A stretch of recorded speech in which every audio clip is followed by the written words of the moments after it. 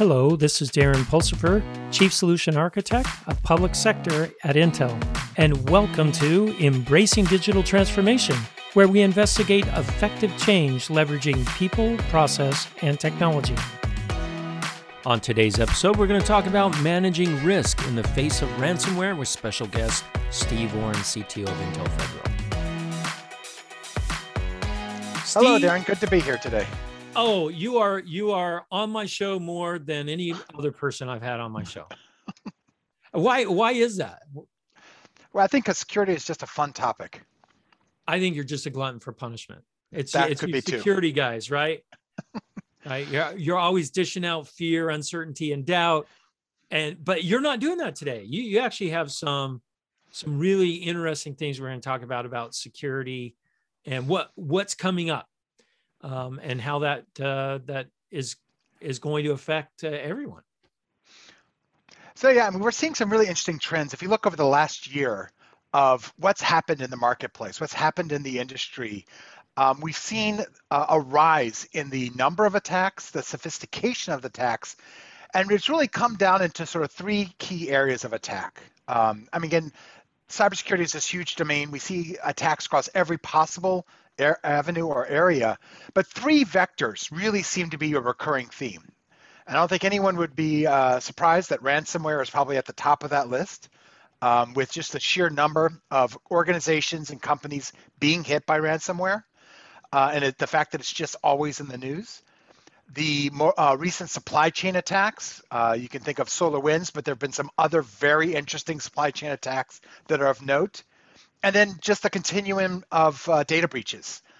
Most recently, McDonald's had a global data breach and others. And so I think if you look at the key trend, it's those three vectors are really the ones that keep happening over and over again, or that really are stressing the systems. So stop right there for a second. Why do you think, because you kind of started, the attacks are becoming more sophisticated. So why is that?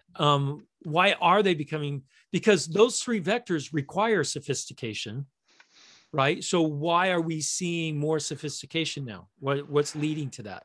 Well, I think you go after the money. And so organized crime, nation state actors, and other threat agents recognize that it takes sophistication to compromise and thwart the current security controls that are out there. To be able to stay stealthy longer so that you can do more damage or gain more data.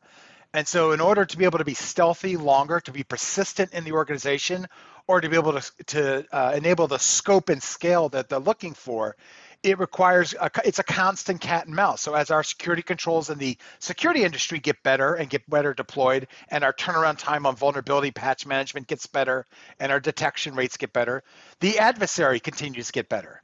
But I think one of the trends we've seen for a number of years is just the level of maturity that we're seeing in the threat agent and in the adversary. They, just like our own organizations have software development lifecycle processes, have sort of tools that they build off of and frameworks they work with, so does the malware community. They've got good process for building quality into their systems.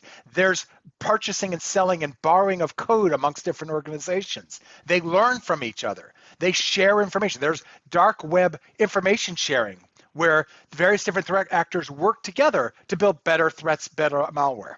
All right, so what you're telling me is they're becoming better organized. They're hiring DevOps engineers, right, to run pipelines. So they're actually running these like companies now. Absolutely. Instead of just a ragtag team of hackers, right?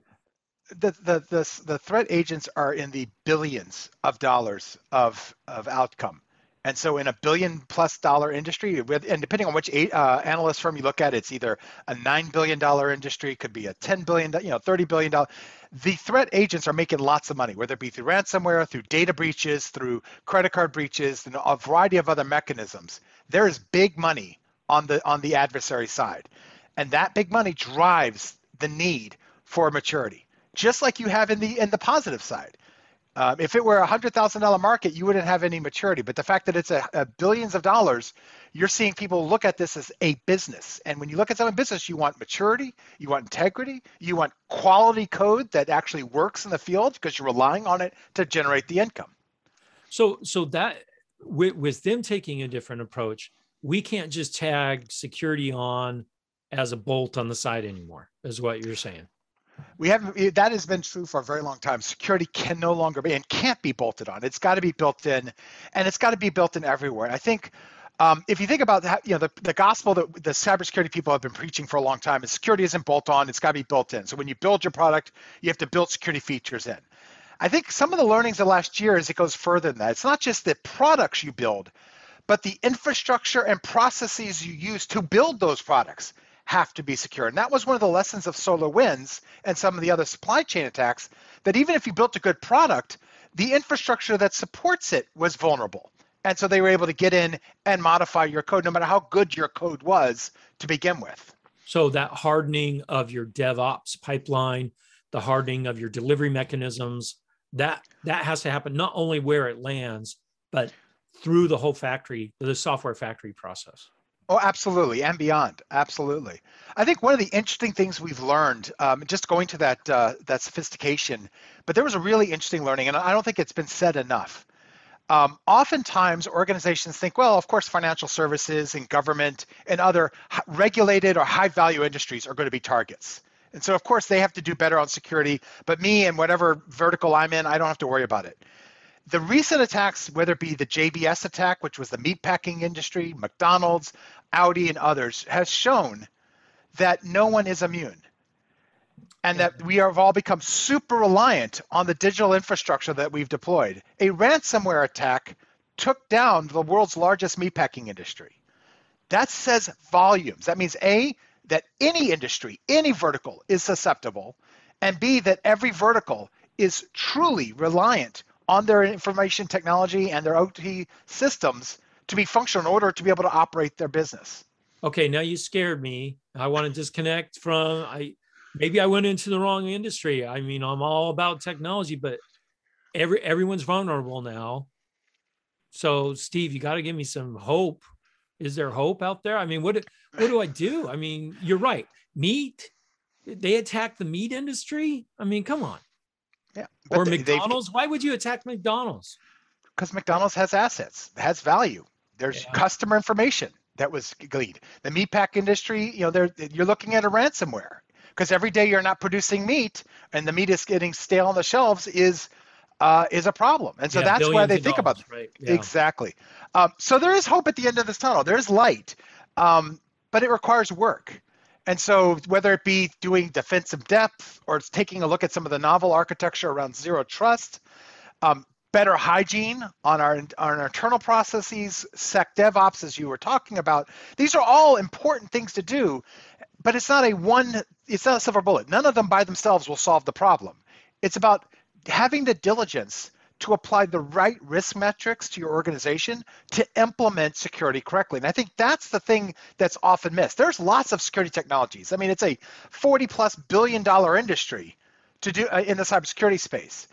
The trick is understanding for your organization what is the right level of security that you want to deploy for all of your different applications, your data, and your infrastructure. That takes being able to properly measure the risk of your assets and of your business.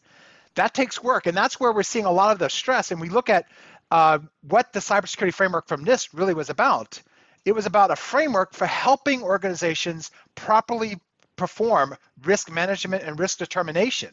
From that then goes, okay, what controls do I need to mitigate those risks? That we did. So the learning was that everyone is at risk, and like I said, like you aptly described, everyone is vulnerable.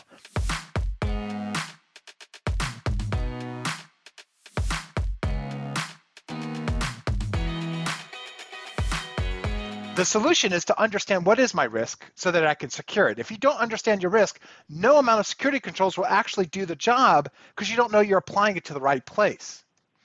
Yeah, because you can't apply it everywhere is what you're saying, because there's too many. I think that's interesting too. There's too many tools there, right? I mean, what tool do I apply where? It's like going into the hardware store nowadays, right? I can't just buy a hammer. Right? There's how many different types of hammers? I just want a hammer and nail. I just want to do something, but you can't do it because there's so many options. And now there's training involved and doing it right. I still just get the biggest hammer I can find and use it. But Um, here's the thing: if you knew what you were building a shed and using wood, and you had wood nails, you know exactly the right hammer for the job. And that's what risk is only about. only because I went to YouTube and looked it up. And and that's harder to do with security tools, right? A lot of these tools, because I played around with them, they require a lot of knowledge up front to understand those things. So where do I go? If I'm a mid-sized company, or maybe I'm in a company that's not high tech, I don't have, I don't have a bench full of expensive CISO or, security experts. Where do I go? Is there a place that I can go to find out, is NIST the right place? Where do I go to find out how to go forward? So there's some really good questions there. There are great resources out there, whether it be SANS, as far as training. There's groups like ISACA for being able to get access to information on how to do security risk assessment, how to do audit properly. So there are great organizations out there that you can get that information. There are companies that their business is to help you understand your risk, or help you understand how to deploy technologies to vet those things. So there's obviously lots of tools out there for you. The key is starting with what is the right set of policies and risk for your organization. One thing that I think that Zero Trust, as much as it's been a marketecture for a long time, one of the tenets of it is this notion of what's called default deny. And so, but even if you haven't fully figured out how to deploy a Zero Trust architecture yet, the premise of not allowing everything to have total access, of just denying outright all access requests until proven that they deserve it, is a step in the right direction. Because what that means is that you're putting up a gate before you ever get into the door. And then once you get in the door, there's another gate. And every door you go through has got a lock, as opposed to one master drawbridge, and then everything is soft on the inside. That defense in depth approach of the default deny is one of the tenets of Zero Trust. There's a lot more that goes into it, and we're not there yet as an industry. But I think that alone is a key thing. But if you are a CISO or a CEO of a small business, and you're worried about how do I properly do this, there are some great resources out there, whether it be things like, if you're a big enough organization to have the resources to do a cybersecurity framework, great. If you're not, there are good trainings you can get from SANS and ISACA. There's things like the security scorecard. There's open source tools that are available. How do you rate your implementation across what they call the different vectors of security? Detect, identify, authenticate, recover. There's tools out there called the security scorecard that will help you assess a particular application or a particular business process. But it takes work. And then again, what we find is that small businesses often playing catch up. Yeah. Because they just don't have the resources. And that's where companies like MSPs come into play, managed security providers, where they do this on your behalf.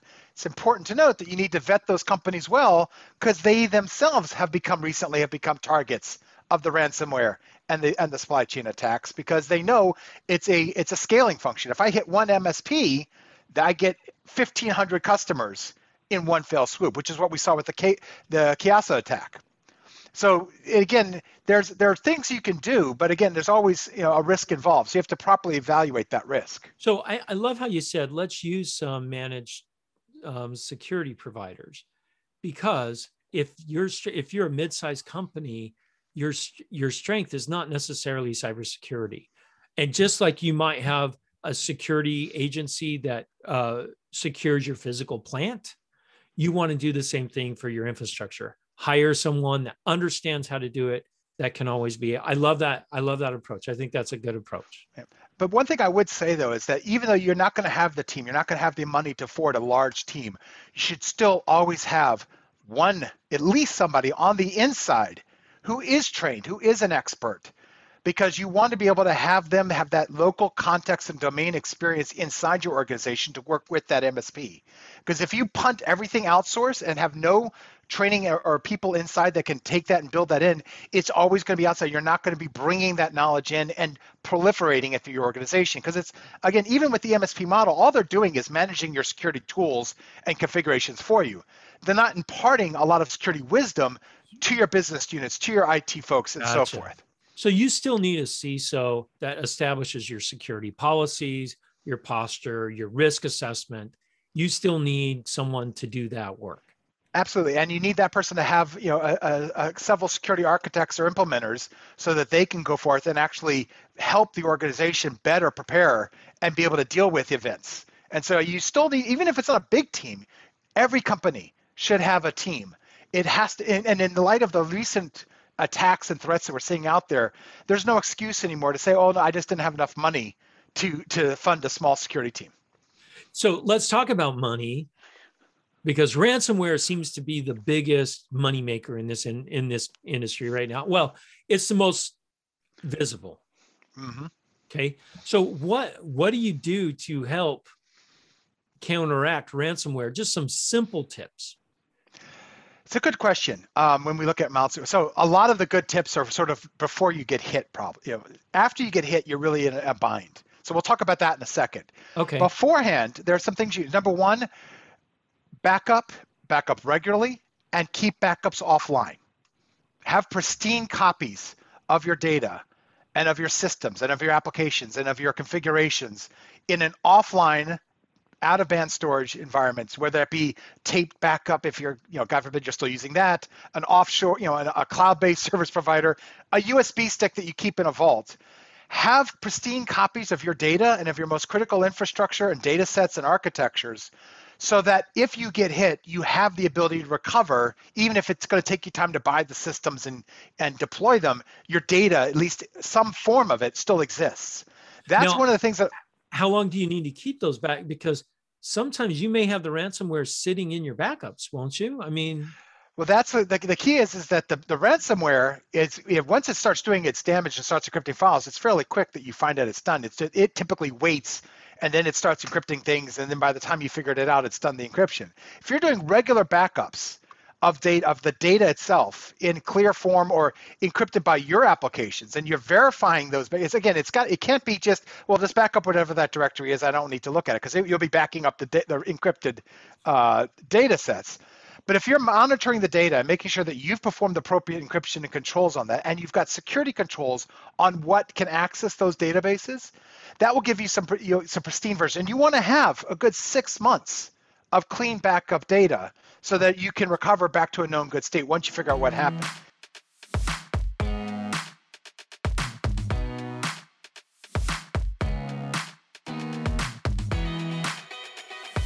Another key thing that I found, again, this is cost money, but it is, in light of the threat, is have available systems. So for instance, if you're running a certain database product and it needs to run on a particular rack or type of server or type of platform, having the ability to have those systems available offline so that you can spin them up in a failover or a redundancy model. So business continuity planning. A lot of people do business continuity planning from a physical disaster, flood, power outage, what have you. Having some systems available where you could quickly deploy those VMs and those containers with your database, with your HR systems, with your custom relationship management, whatever those mission critical enterprise applications are, to get you back up and running while you both figure out what went wrong, but also while you wait for your OEM or your supplier to ship you new systems. If you can't recover, having the ability to get back at least partially up and running is going to be absolutely important. And so having redundant systems available that you can then bring online, having the ability to go to the cloud when needed, to burst to the cloud so that you can recover even if in a cloud basis until you get your local systems back up and running. Those are kind of the techniques that you could use. I was going to say cloud would probably be the easiest, right? Maybe. Well, in theory, the problem with cloud, of course, is that it can be ransomware like the rest of your data. So it's about keeping cloud resources in a pristine state. In a pristine state. So maybe even saying, hey, I've got my business continuity cloud is actually a different cloud service provider. Potentially, yes. That's one step. The other that we've seen organizations start to do is what we call the canary in the coal mine. Is having systems deployed across your enterprise that have the sensors turned to 11. Now, those systems are not going to be performing great because they're going to have 20 different security tools on them and they're going to be doing every kind of check. But you want to have a couple of those out there. They're going to be the early warning system that something's gone wrong. And so what often the problem that you find with a lot of security products is, it's too costly from a performance perspective, or it takes too much storage, or it's too slow on my UI, so you don't deploy it across the organization. Whereas what you can be doing is deploying them in just some places and putting out those canaries to be early warning systems and get them out there. That's another technique so this way you can be quicker on the cusp of detecting something is going wrong or seeing that, is having those sensors out there in your enterprise live so that you can detect when suddenly you're seeing a lot of encrypted traffic that you didn't see before. It's encrypted traffic going to certain domains, those kind of things. So definitely have the canaries into your enterprise. And then the challenge, and this is something that a lot of people are struggling with right now, do we pay the ransomware? Do we talk to the FBI? Regardless of what your plan is, have a plan. That is the key. You may not, you're still going to get screwed. It's still going to happen. Something's going to happen. You're going to get the ransomware. But if then suddenly you have to figure out, okay, what do we do? You're going to be behind the 8 ball the whole time. So start with having a plan. What is it and the plan should be implemented not just with technical people, with your lawyers, your compliance officers, your CEO, your CFO, counsel. Everyone should be together and say, here is the plan for when we get hit by a ransomware or a data breach. Who do we call? What numbers having the FBI's phone number and having that plan on a piece of paper so you can access it is important. I can't access my plan. It's been encrypted with everything. Yeah, but so definitely have a plan that everyone's bought into so that when it happens, you kick that plan into motion and people know what to do. So you're not scrambling. And that will buy you time because then if you look at some of the attacks that have happened, you look at the investigations, there was lots of time, weeks that went by as people try to figure out what to do or who do I call before anyone started doing anything. And then whatever the plan is, and again, I'm not advocating for one thing or another, but make sure you have that plan and everyone bought into it. So you're ready to go. And if your plan is that you're going to pay the ransomware, you should know how to buy Bitcoin. If your plan is to call the FBI, you should have the local FBI office and the digital office's numbers and contact information. The other piece is war game that plan. So not only have a plan, but run the exercise. See if it works. See if your teams are trained in what to do. So and then tweak it based on the outcome. So you not just have a plan, but you run it just like you would a disaster recovery or a business continuity plan.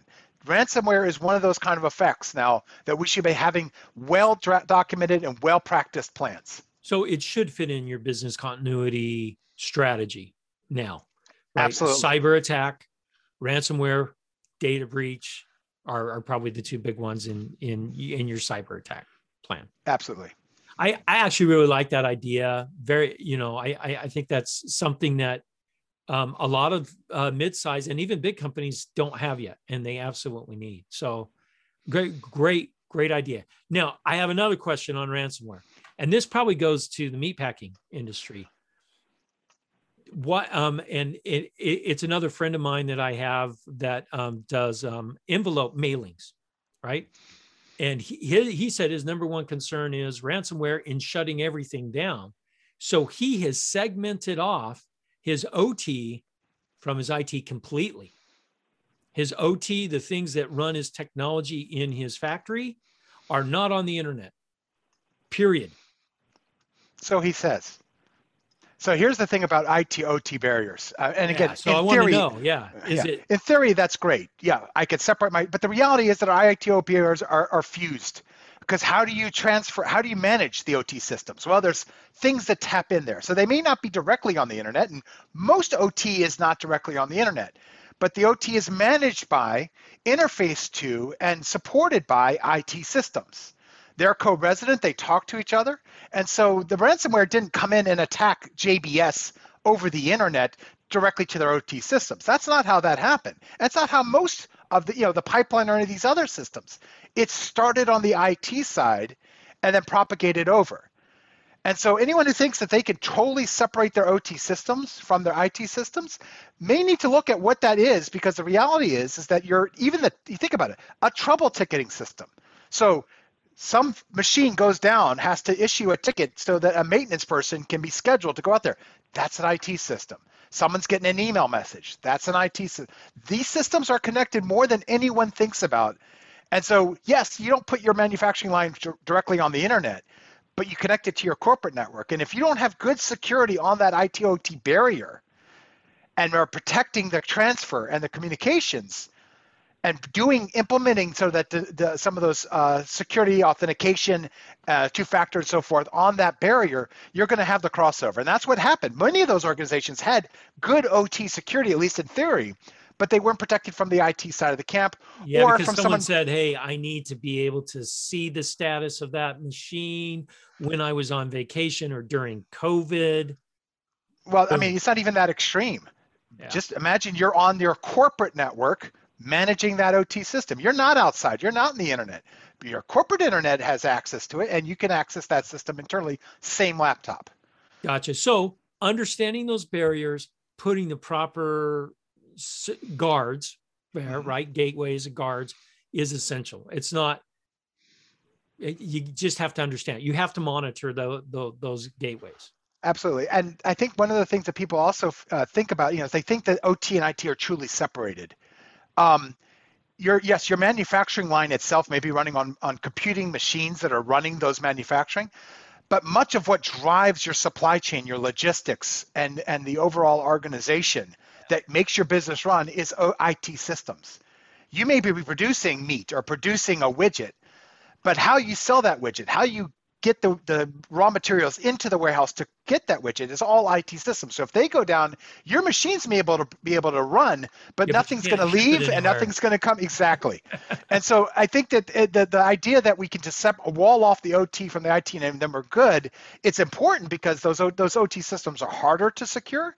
But it's more than just saying, well, I did that and I'm good. Your IT systems are mission critical. And I think that's the learning, is that we are reliant on digital technology for all of our businesses.